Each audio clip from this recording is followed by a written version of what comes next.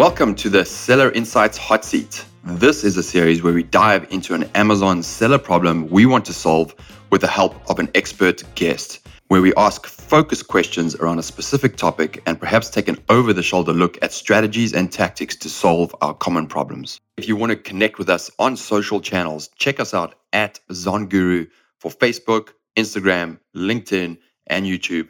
Check us out right now at ZonGuru. All right, if you'd like to get access to our latest hot products that sell on Amazon right now, plus a whole bunch of other free value, go to zonguru.com/podcast and get access to everything right now in your hands to help you grow your Amazon business. Today, we have Rob Bell, the Chief Growth Officer from Elevate Brands. I'm super excited to jump into today's topic, unpacking the space of the aggregators looking to buy your Amazon business, and what are the important things to actually get right, and most importantly, what are the things not to get wrong. So welcome, Rob. Nice to have you on. Thank you, John. Thanks so much for having us. It's great to be here. Yeah, man. And I know you're based in Austin, and I know you've got a bunch of Americans on the team, Australians, South Africans. It's kind of a global community there, and it's always fun to have a conversation with an Australian anyway. Yeah, exactly. So it's good to represent the Southern Hemisphere. So our team's kind of located all around the world. We got people in New York, Austin, South Africa, Australia, China. Got the whole global kind of team there. But everything's great. Yeah, I just we just connected at Prosper a few weeks back, and I definitely had the most fun with you guys. So a good start to the relationship, but. This is a really interesting area. It's obviously a new area to a degree on with the Amazon sellers, which is everyone who starts selling on Amazon has the objective of either scaling the business and earning off the revenue or living off the revenue, or scaling the business, selling it, and then starting again. I've always said to our audience, your entrepreneur birthday is the day that you sell your first business, and everyone should aim to do that because it can literally change your life financially. It's that first sale. It gives you serious capital, some cash that you can then invest in a number of different things to continue to grow your wealth. So everyone needs to aim to do that, and with the seasoning of Amazon as a marketplace and the success of third-party sellers, it's born this whole industry around aggregators coming in and literally looking to buy third-party private label Amazon seller businesses and then scale that and create a portfolio of brands that is part of their portfolio. So a super interesting space, and a lot of aggregators are coming in and ultimately looking for that sale or for that to purchase a business. So from the man who knows the space well, I think for our audience to understand what are the things to get right when you're looking to sell the business, and then what should they avoid getting wrong, I think is a great area to start with. So why don't you kind of teach us and let's ask some questions as we go. Yeah, sure, John. So look, I think it's an extremely exciting time to be an Amazon seller. The way we like to phrase it is, we're entering a golden age for Amazon FBA. And I think, John, you touched on a very interesting point is, if you wind back the clock kind of 3-4 years ago when people were starting an Amazon business, they really were starting it to try generate passive income or potentially generate enough income to leave their job and work in their own business and be their own boss. Now, what we like to think is like Amazon FBA is no longer a side hustle. This space has accelerated so dramatically through the pandemic and through the kind of adoption of e-commerce. And now with kind of the entrance of all this capital, essentially institutionalizing the asset class, we think, as you said, that like Amazon FBA shouldn't be viewed as just a side hustle. It should be viewed as a vehicle to generate, generational wealth for you as the seller and the owner. The two key drivers of this is one, obviously the acceleration of e-commerce through the pandemic. We had, multiple years of advancement in terms of adoption and velocity. But two is, there's been close to $6 billion or north of $6 billion raised now by groups like ours looking to acquire and build a portfolio of private label brands. So with that capital, the valuations of FBA businesses have increased significantly. So, the first business we acquired in 2019, we paid a multiple of around 2x profit. These days, multiples are anywhere between, call it 4 and 5, potentially north of that for a bigger business. So the value of these businesses has increased significantly, more than doubled in the last 12 to 18 months. So as a seller, I think you kind of nailed it on the head perfectly. Like, the most money you can make from your FBA businesses is when you exit. But it's not just so simple as building a business and just flipping it in 2 years' time. You have to build it the right way. And I think there's a whole bunch of things, we evaluate hundreds of businesses a week, and not every business, meets the criteria of a buyer like ourselves. And there's a bunch of kind of things that sellers should be doing the moment they start their business to prepare their business for that eventual exit. So I think there's a couple probably areas we can start. Some of it sounds quite intuitive and basic, but a lot of sellers are still not doing this today. I think the first before we jump into that, and I think that's a great summation of where everything is at today, and certainly what I want to break down for some of the listeners right now is just the opportunity around the numbers, right? And just taking a simple example, if you're doing $100,000 on Amazon a month, right? Which is absolutely achievable with at least maybe 1 to 3 SKUs, right? You can literally be at 100,000, maybe 4 SKUs, but 1 to 2, or, you would absolutely be at 100,000 a month, which is north of 7 figures a year. Now, if you're doing that 100,000, let's just round off and say $1 million in revenue a year. Your profit on that, let's just say, is $300,000. You make 30, which is a solid business. You're making 30% margin on your business. That's 300,000.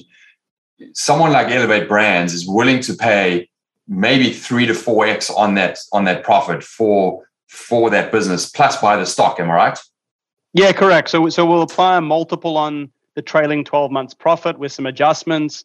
So in your example, maybe the business could be worth anywhere from 900,000 to 1.5, depending on the quality of the business, what niches it's in, things like that. Is it growing?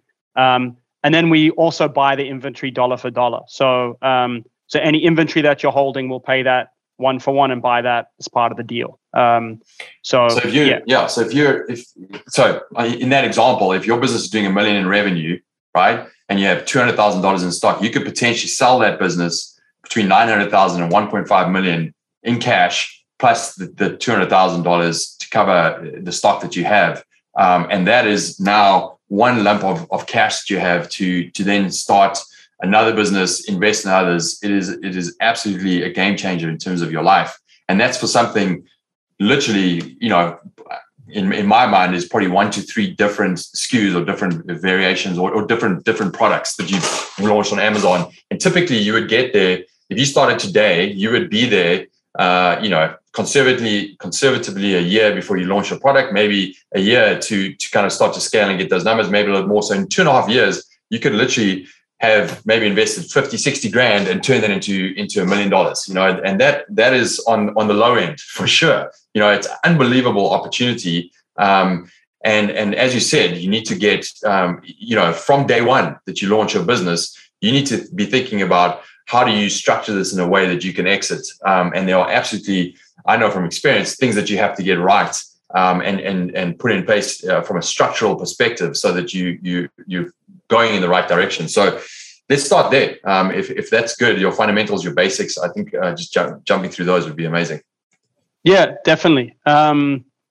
So I think anyone starting a business today should be thinking about an exit in mind. And certainly we're buying businesses off sellers now who are onto their 4th and 5th exits, right? They've kind of got the formula down pat.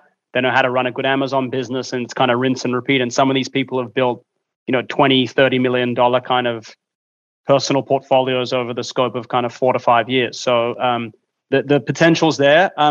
So the way we like to kind of pitch it is we have like the simple this simple kind of saying. It's called GOAT. So we say get your GOAT on. And essentially it's how you get your business ready for sale.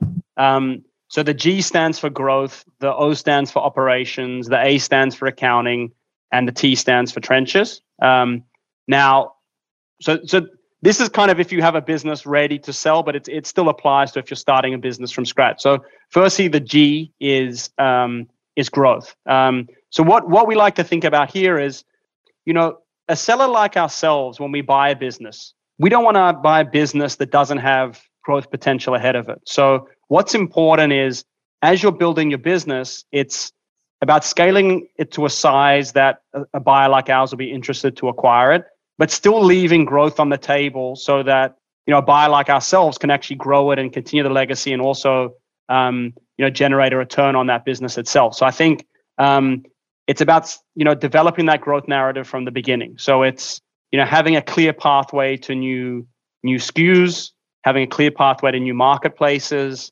and having a clear pathway potentially off Amazon. So I think that's one narrative. Obviously, you have a business which is developed. Having that kind of mapped out is helpful. If you're starting, probably not so relevant. Just obviously try get to scale with a simple portfolio. I think what's important when you're setting up your business is also category focus. So don't have a seller. So generally, when we acquire a business, we acquire the Seller Central account. So if you're experimenting with different brands, so maybe you start with 4 or 5 products at the beginning to try see what gets velocity and traction on Amazon. It's double down on the winners and don't double down on multiple products from different categories in the same Seller Central account. Because what happens is in 2 or 3 years' time, when you come to your exit and we look at the account and it's got patio furniture, kids' fairy wings, and human supplements in, it's very difficult for us to get excited about an account like that because, one, it's multiple brands in one, they're across different niches, and it's very difficult for our team to, when you acquire one of these businesses and hand it off, it's like, well, how do you grow this business? Because it's 3 or 4 businesses in one. So what we love to see is when it's a single Seller Central account with a single brand and a single niche dominating certain keywords, it's like, I get it. This brand is pool filters. This brand is kitchen spatulas. So try to double down on a niche in a category and then become the best in that category and build your brand around that. So it's kind of clear and you can communicate what it is and how you're going to grow that brand in a buyer's hands like ourselves. So that's kind of the first thing. If you want to set up different brands, we'd recommend setting up in different LLCs. Obviously, make sure you're complying with Amazon TOS, but if you've got a good idea for a gardening brand, a good idea for a home and kitchen brand, a good idea for a baby brand, keep them in separate LLCs and run them that way. Let me just ask a question on that. Let me ask a question on that. But so you guys are buying the whole Seller Central account. You're not just buying, the parent's ASIN or and its variations, right? And why is that? So you can. So there's 2 ways you can migrate the businesses. One is you migrate the ownership of the Seller Central account, or you do listing transfers. So we've done both, and we used to think they were both possible. Listing transfers are very, very messy. One, they take a long time. And this is through our experience. Maybe other buyers have a different view, but we've done two acquisitions that were listing transfers, and they haven't turned out favorably for us for 2 reasons. One, for some reason, when you transfer the listing, all the PPC campaigns, essentially PPC campaigns have seasoning in Amazon, right? So the moment you transfer it, you lose all that history. The second one is all the inventory limits were reset and it's treated like it's a new account.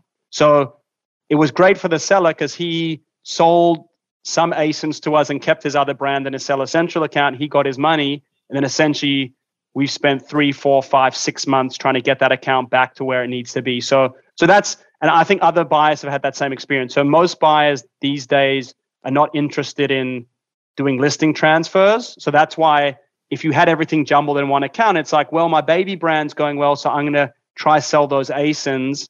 You might not be able to sell that. All right, if you'd like to get access to our latest hot products that sell on Amazon right now, plus a whole bunch of other free value, go to zonguru.com/podcast and get access to everything right now in your hands to help you grow your Amazon business? In the seller community, there's like, oh, okay, great. We can sell, our one set of ASINs under this brand if I have 2 or 3 brands in my accounts. So that I think is super insightful, and it actually makes a hell of a lot of sense because your listing and your everything on Amazon is tied to historical performance of that account, from the quality score of your PPC to your listing to everything that you've done in there. And if you just transfer a piece of it, you're literally resetting on a brand new account and have to go through this hurdle. So that's really interesting. I'm glad you kind of qualified that. The second just note I wanted to say there is like, whenever I say to an individual, if they give me 2 products and they say, hey, which one should I launch? I always say to them, launch the one where you have a manufacturer that you can easily scale a product line. A great example is just furniture, right? Furniture, you go to one manufacturer, you can launch a coat rack stand, you can launch a little side table, whatever, because they have all of these products and a product line available. So if you can find a manufacturer where you get that first product with, and you can immediately launch those others, and you can see this long lineup ahead, that is really, really powerful, for sale down the road. So that's cool to show. You've got to show that growth, obviously beyond Amazon, but show that product line, like what else is coming in the pipeline. That's good. Yeah, correct. And that's that growth portfolio, because what's super cool about our business model is when we acquire business, we also acquire the supply chain that you've built as a seller in that relationship. So if you've got an amazing factory in China or the US or Vietnam making product X, and we get into that supply once we buy their business. And as you said, if there's a great lineup of additional products, that makes us super excited about buying that business essentially, right? Because we can see we're happy to pay you a big multiple because we know we can launch 20 SKUs in the next year. So that kind of goes to that growth narrative. So when you're thinking about the category, the niche, the manufacturer, whoever you meet, like think about, can they scale? Do they have interesting products? I think the other interesting piece is, focus on defensible, consumable products potentially. Don't go into niches that are fads, that are maybe very discretionary, one-off purchases. Because again, a buyer like ourselves, we're potentially paying you a big multiple. So if it's an evergreen product, if it's defensible, if it can't be innovated away, if it's not fast tech, again, that gets us more interesting. If it's is that the trenches aspect of GOAT? A little bit, right. Kind of when we go down to that level. But product selection will be a big thing. For example, there's not as many aggregators buying human supplements businesses. Yeah. So the valuation of human supplement business is far lower than a very defensible baby or a home and kitchen product or something in pets. They'll trade at high multiples. So maybe both sellers that set up great businesses, just there's less buyers looking for human supplements businesses versus something in a different category. So that's also something to kind of think about. So that's kind of growth. So we can go to operations. Yeah, let's do it. So operations is just just run a very clean ship, right? So again, set up your business and get it to a point where you're not working in the business, you're working on the business. So you as the seller and entrepreneur need to make sure that you're not the single point of kind of cohesiveness in that business, because that makes us as a buyer nervous, right? If you're doing everything in the business yourself, it then makes us less interested to acquire that account. So you need to get the business. Now, obviously in the beginning, you're going to have to do a lot yourself, but you need to build a team of VAs, potentially get an onshore operations manager who then runs the business, and you can kind of coordinate things, set up lots of SOPs, have them all documented, have a very strong team of VAs, and other people kind of running the show. So when we come on as a buyer, we have full confidence that potentially we can keep that team on. They can continue running the business, help transition, even join our team. That makes it a lot easier and for a buyer like us to acquire a business like that and get excited about it, versus a business where it's like the owner is doing all the sourcing, all the customer service, they're doing the PPC themselves, and nothing's documented SOPs. That makes us quite nervous when we look at a business. And certainly we've seen a couple of big businesses in some of the broker communities at the moment that haven't actually sold because the owner is too connected and is too key component of the business, and they don't want to stay on. So no buyers are really interested in the target. So that's a key thing. So it's simplifying the business, setting up SOPs, having a good team of people that are kind of operating it day to day.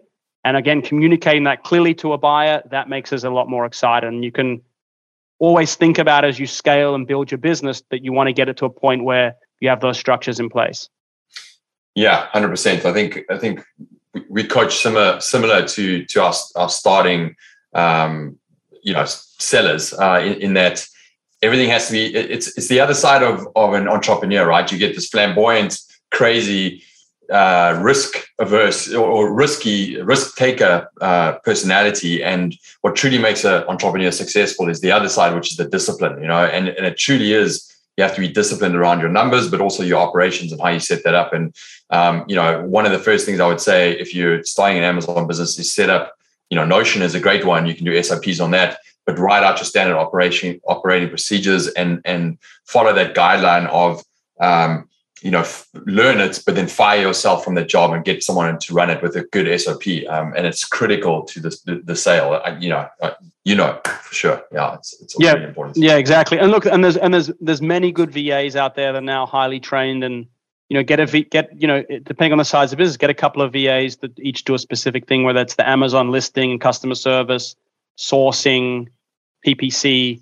So just get people in the business that can run it. And the other interesting dynamic is that some sellers are like, well, I want to take all the VAs with me. And that's also kind of an interesting point, because it's like, well, imagine going to buy a restaurant and you paid a big multiple and bought a restaurant for $10 million.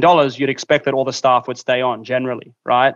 So that's also an interesting dynamic, is I think if you can set the business up and not get too wedded to the people, again, it gives a buyer like us more confidence, because we know that we have a team that's been running that business for 3 or 4 years, and they're going to stay on and help with the transition and make sure things kind of run smoothly going forward. So that's and again, if the business is well documented, all those processes, then it's easier to say, hey, I need some of these key staff to come with me, but look how everything's documented. We can train someone up. All of those are good options. Yeah. What out of all of those areas of operations, what is kind of the key one to prioritize in terms of getting someone to run that process? Is it sourcing, or is it probably the inventory and manufacturer relationship? Like where does it kind of sit for you guys? I think that the key area is obviously like supply chain and procurement, right? Sure. So have that, make sure that's been delegated and SOP'd and things like that, because ultimately we buy the digital asset, which is the Amazon side of things. We're experts at that, and we can figure out customer service like we do that in all our brands. So that's okay, but if you can't buy inventory from that manufacturer because there's a breakdown, or they only want to deal with you as the old owner, that's where it presents risk for us, right? So it's around supply chain. So I think that's the area that the more that's documented, the more all the compliance documents are provided, everything's kind of in order, VAs are doing the POs, that gives us confidence. Whereas if the owners, everything's in their head and they've had a relationship with someone in China for 30 years and it's their old buddy, becomes a bit more difficult for us. Awesome. All right. What's the A? A is accounting. So essentially, we're still meeting many, many sellers, including those selling into 7, even 8 figures that don't have accounts. They don't keep books. So again, if you're running this business as a bit of a side hustle, some sellers just look at the bank account at the end of the month, and as long as the amount's increasing, they're happy with how the business is performing, right? So our view is like, get into the data, get into the numbers, start. You don't necessarily have to appoint a CPA straight away, but get a tool to look at and track your performance and your P&L. And then obviously, as you approach an exit, definitely appoint an accountant. They're very well priced. There's lots of e-commerce focused accounting firms that are experts and only do Amazon businesses. They're going to be able to set it up super quickly and really cost effectively. So I'd highly recommend that for any seller. Some view it as an unnecessary expense, but again, it can be the difference between getting a bigger multiple versus a lower multiple. We can still buy a business with no accounts, but it takes a lot longer and it's just not as smooth if we've got a base set of numbers to work off. If you'd like to engage with experts like this, plus a bunch of other Amazon sellers, check us out in our private Facebook group, Amazon Seller Network. Subscribe there and join the community. There's a lot of international sellers who are selling on Amazon.com. Is it important for them to establish a US-based company, which helps with the multiple and helps with that? Or is it okay, for example, if it's an Australia-based company selling on Amazon.com, obviously with a cloud-based bank in dollars? Does that make a difference to the multiple, and is it preferable to have it in the US and they should set it up in that way at some point? Yeah, so it's a good question. So obviously, if you've got an offshore entity holding, so if you're based in Australia, Europe, or UK, and you're selling on Amazon.com, and you have your registered company or entity is in one of those foreign jurisdictions, it definitely adds complexity to the transaction. And it adds complexity because there's tax implications for the different transaction structures. So it does add complexity, and it possibly will result in a reduced multiple. The cleanest way is to set up a US LLC. So set that up, find out a structure to hold it, and then you end up just selling the asset in the US. So that's definitely the cleanest way. But look, we've bought UK entities off sellers who are based in the UK selling on Amazon.com. Now those deals took a lot longer and was kind of more beneficial for them from a tax perspective. So, gotcha. Cool. Yeah. Right. Let's go to the T. So T. So that's trenches. So that's all about protecting your IP, right? So the basic place to start on Amazon is getting brand registry. So we really struggle to have interest in a brand that isn't brand registered, because if it's not, like, any seller can potentially jump onto your listing and sell a lookalike product. So that's super important. So definitely recommend getting trademarks and getting Amazon brand registry set up as early as possible, particularly if you want to sell. Like for us, we really wouldn't touch something without that. So that's kind of a key lesson to have an exitable business. I think the other area which becomes even more interesting is if you can get actually kind of design or utility patents on your product. So on Amazon, it's notorious for having copycat sellers. We've launched a great product in the sports and outdoor niche, and within 12 months, you go on Alibaba and it's our actual listings that other manufacturers are listing it as a product that can be sold, and a whole bunch of copycats have come onto the platform. So 12 that's months, always a risk. I would give it 2 days. Yeah. So it can be quicker. So that's always a risk. So I think if you can get utility or design patents on the product, that makes it even more interesting. And certainly the highest multiples we've seen paid for Amazon businesses with those with design and utility patents, and there is no one else on Amazon selling that same product, and anyone who tries to copy them, they get taken down pretty quickly. And Amazon, to their credit, is great at enforcing that these days. So if you think about long-term value and the value of brand and things like that on the platform, brand registry, trademarks, and patents is definitely an area to play in for sure. And every seller should be trying to think about that as well. Yeah, that's amazing. So thanks for touching on all that. I think the last point I just want to touch on, you kind of brought it up at the beginning, but the insight into diversification beyond Amazon, right? And how important is that to the value of the business? For example, what I always say to people who are setting up an Amazon business is, like, it's not an Amazon business, it's an e-commerce brand.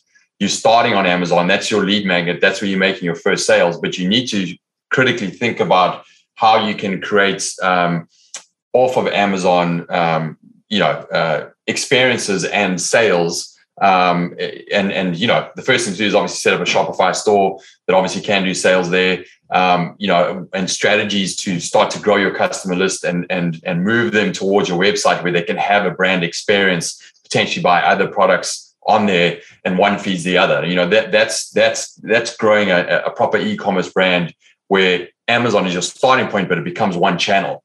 How important is that to you guys and to the valuation of the business? Yeah, so it's important. I think there's two core elements of it. One's about building kind of brand and brand awareness, and two is about your kind of channel diversification. So I think on the brand, the more it looks like a cohesive brand that has a following, that has some social media presence, that has an email list. We're not going to probably put a dollar value to those things, but the more it feels like this can be a great home and kitchen brand that you could see in brick and mortar stores that you get it, and that it's very clear that that's the kind of line and the I guess the brand kind of image that it portrays, and that it has a following and things like that. That is important, and it has a great design aesthetic, and it's all cohesive and has great packaging. All those types of things pull into that brand kind of identity and experience.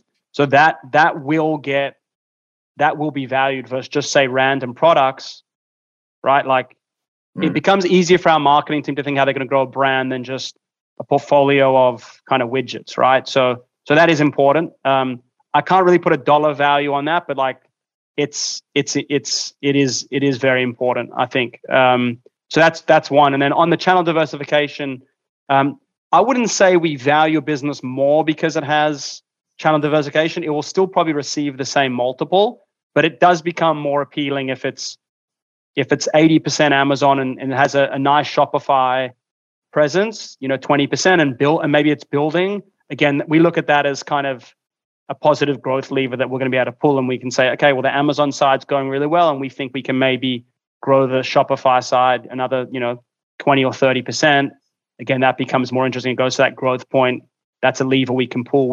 There's a story there to grow that business further across those different channels that are already set up. So amazing. Yeah. So much covered there. I think people are going to really enjoy this one. I think, we've gone a little bit longer than we typically do, but it's really important points to cover. I think maybe the last one there, and we've touched on it as we've talked, but if there's any key things like, what's the main thing not to get, that you shouldn't get wrong, I guess is the question that you see.